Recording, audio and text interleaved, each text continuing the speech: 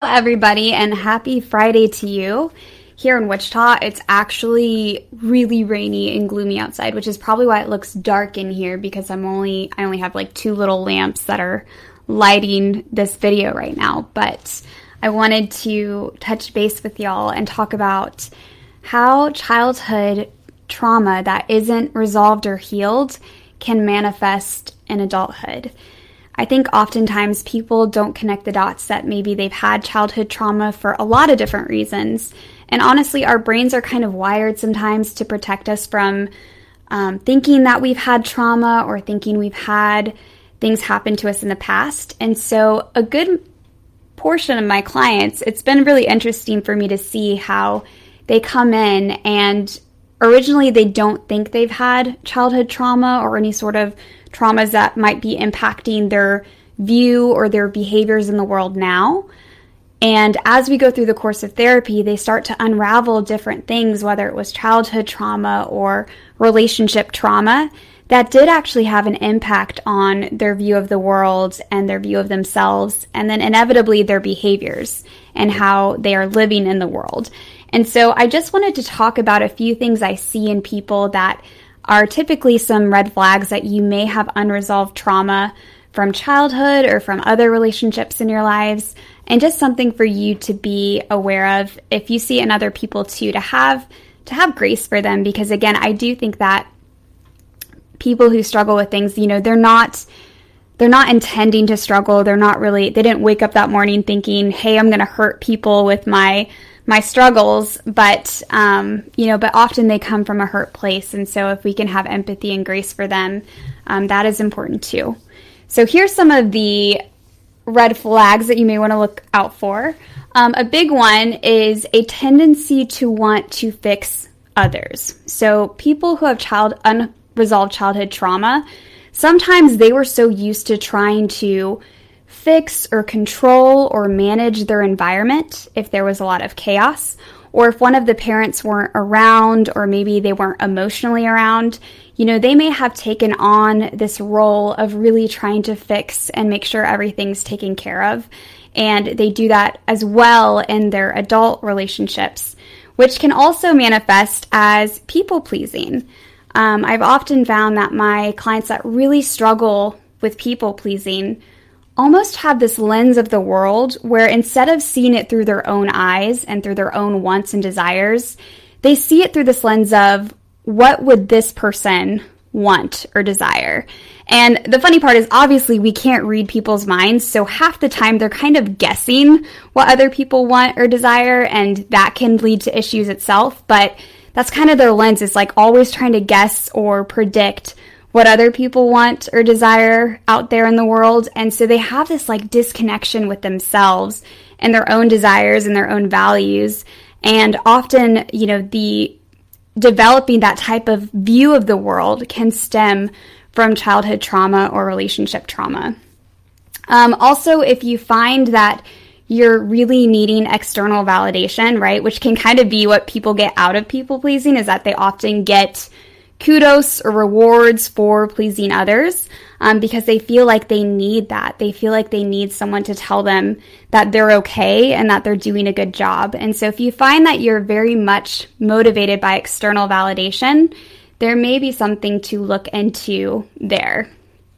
Another cue is living on high alert. So it's interesting because I've seen this manifest where it's not like people necessarily recognize that they're on high alert, but it's more so that they'll say things like, I feel like life is always crazy or chaotic or stressful, which really is because their brain is always on high alert and kind of picking up on stressors or even perceived stressors in the environment that don't even exist, where they can make a mountain out of a molehill. And again, because you're in your own brain, you may not see that you're making it a mountain when it's a molehill, but it may feel more like life just being overwhelming, but constantly overwhelming, not just because of a situation, but just this constant feeling of overwhelm and stress and busyness. So if you feel that, or if you do actually connect the dots and see that you live life on high alert, that may be a cue that you have some unresolved childhood trauma. Another tell for that would be your body. So even for myself, like I've had to do some healing of body trauma that I've had because, if I hear a noise, I see other people in the environment and they may not respond to it, but my body will jump or be jumpy around certain things. So if you do that consistently, it's definitely something worth looking into because we can heal that body trauma as well. Another sign of unhealed childhood trauma would be the fear of abandonment.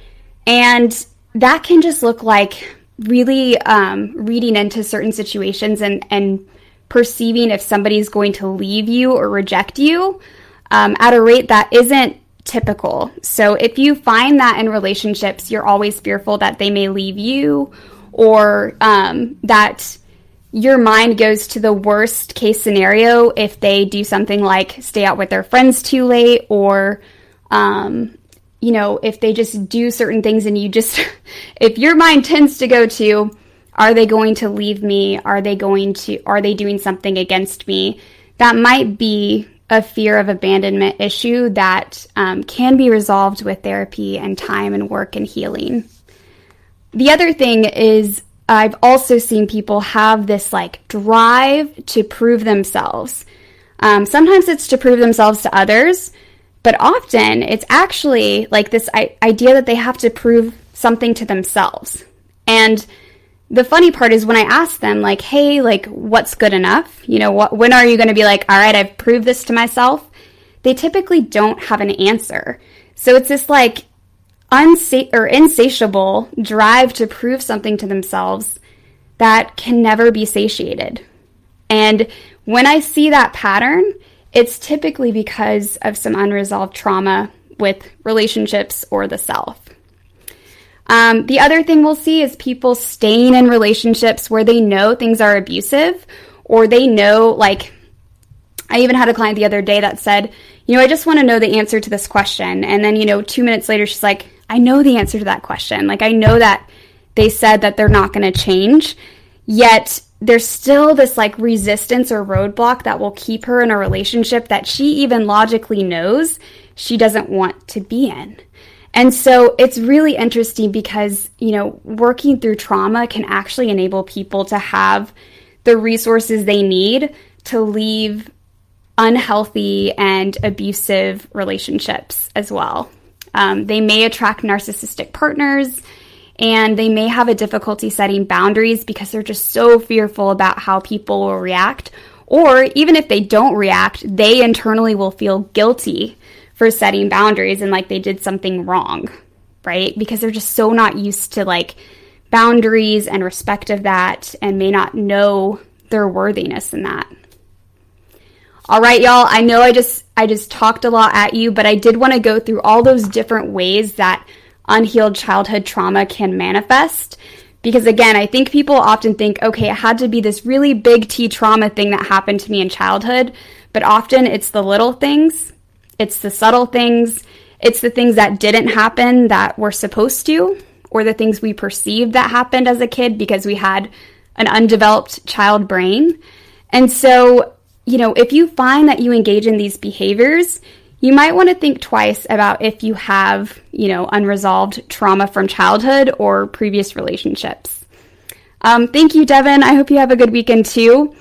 All of y'all, I hope you have a wonderful weekend. Thank you for joining me today, and I wish you all well. Do some belly breathing, and I will check in with you on Monday.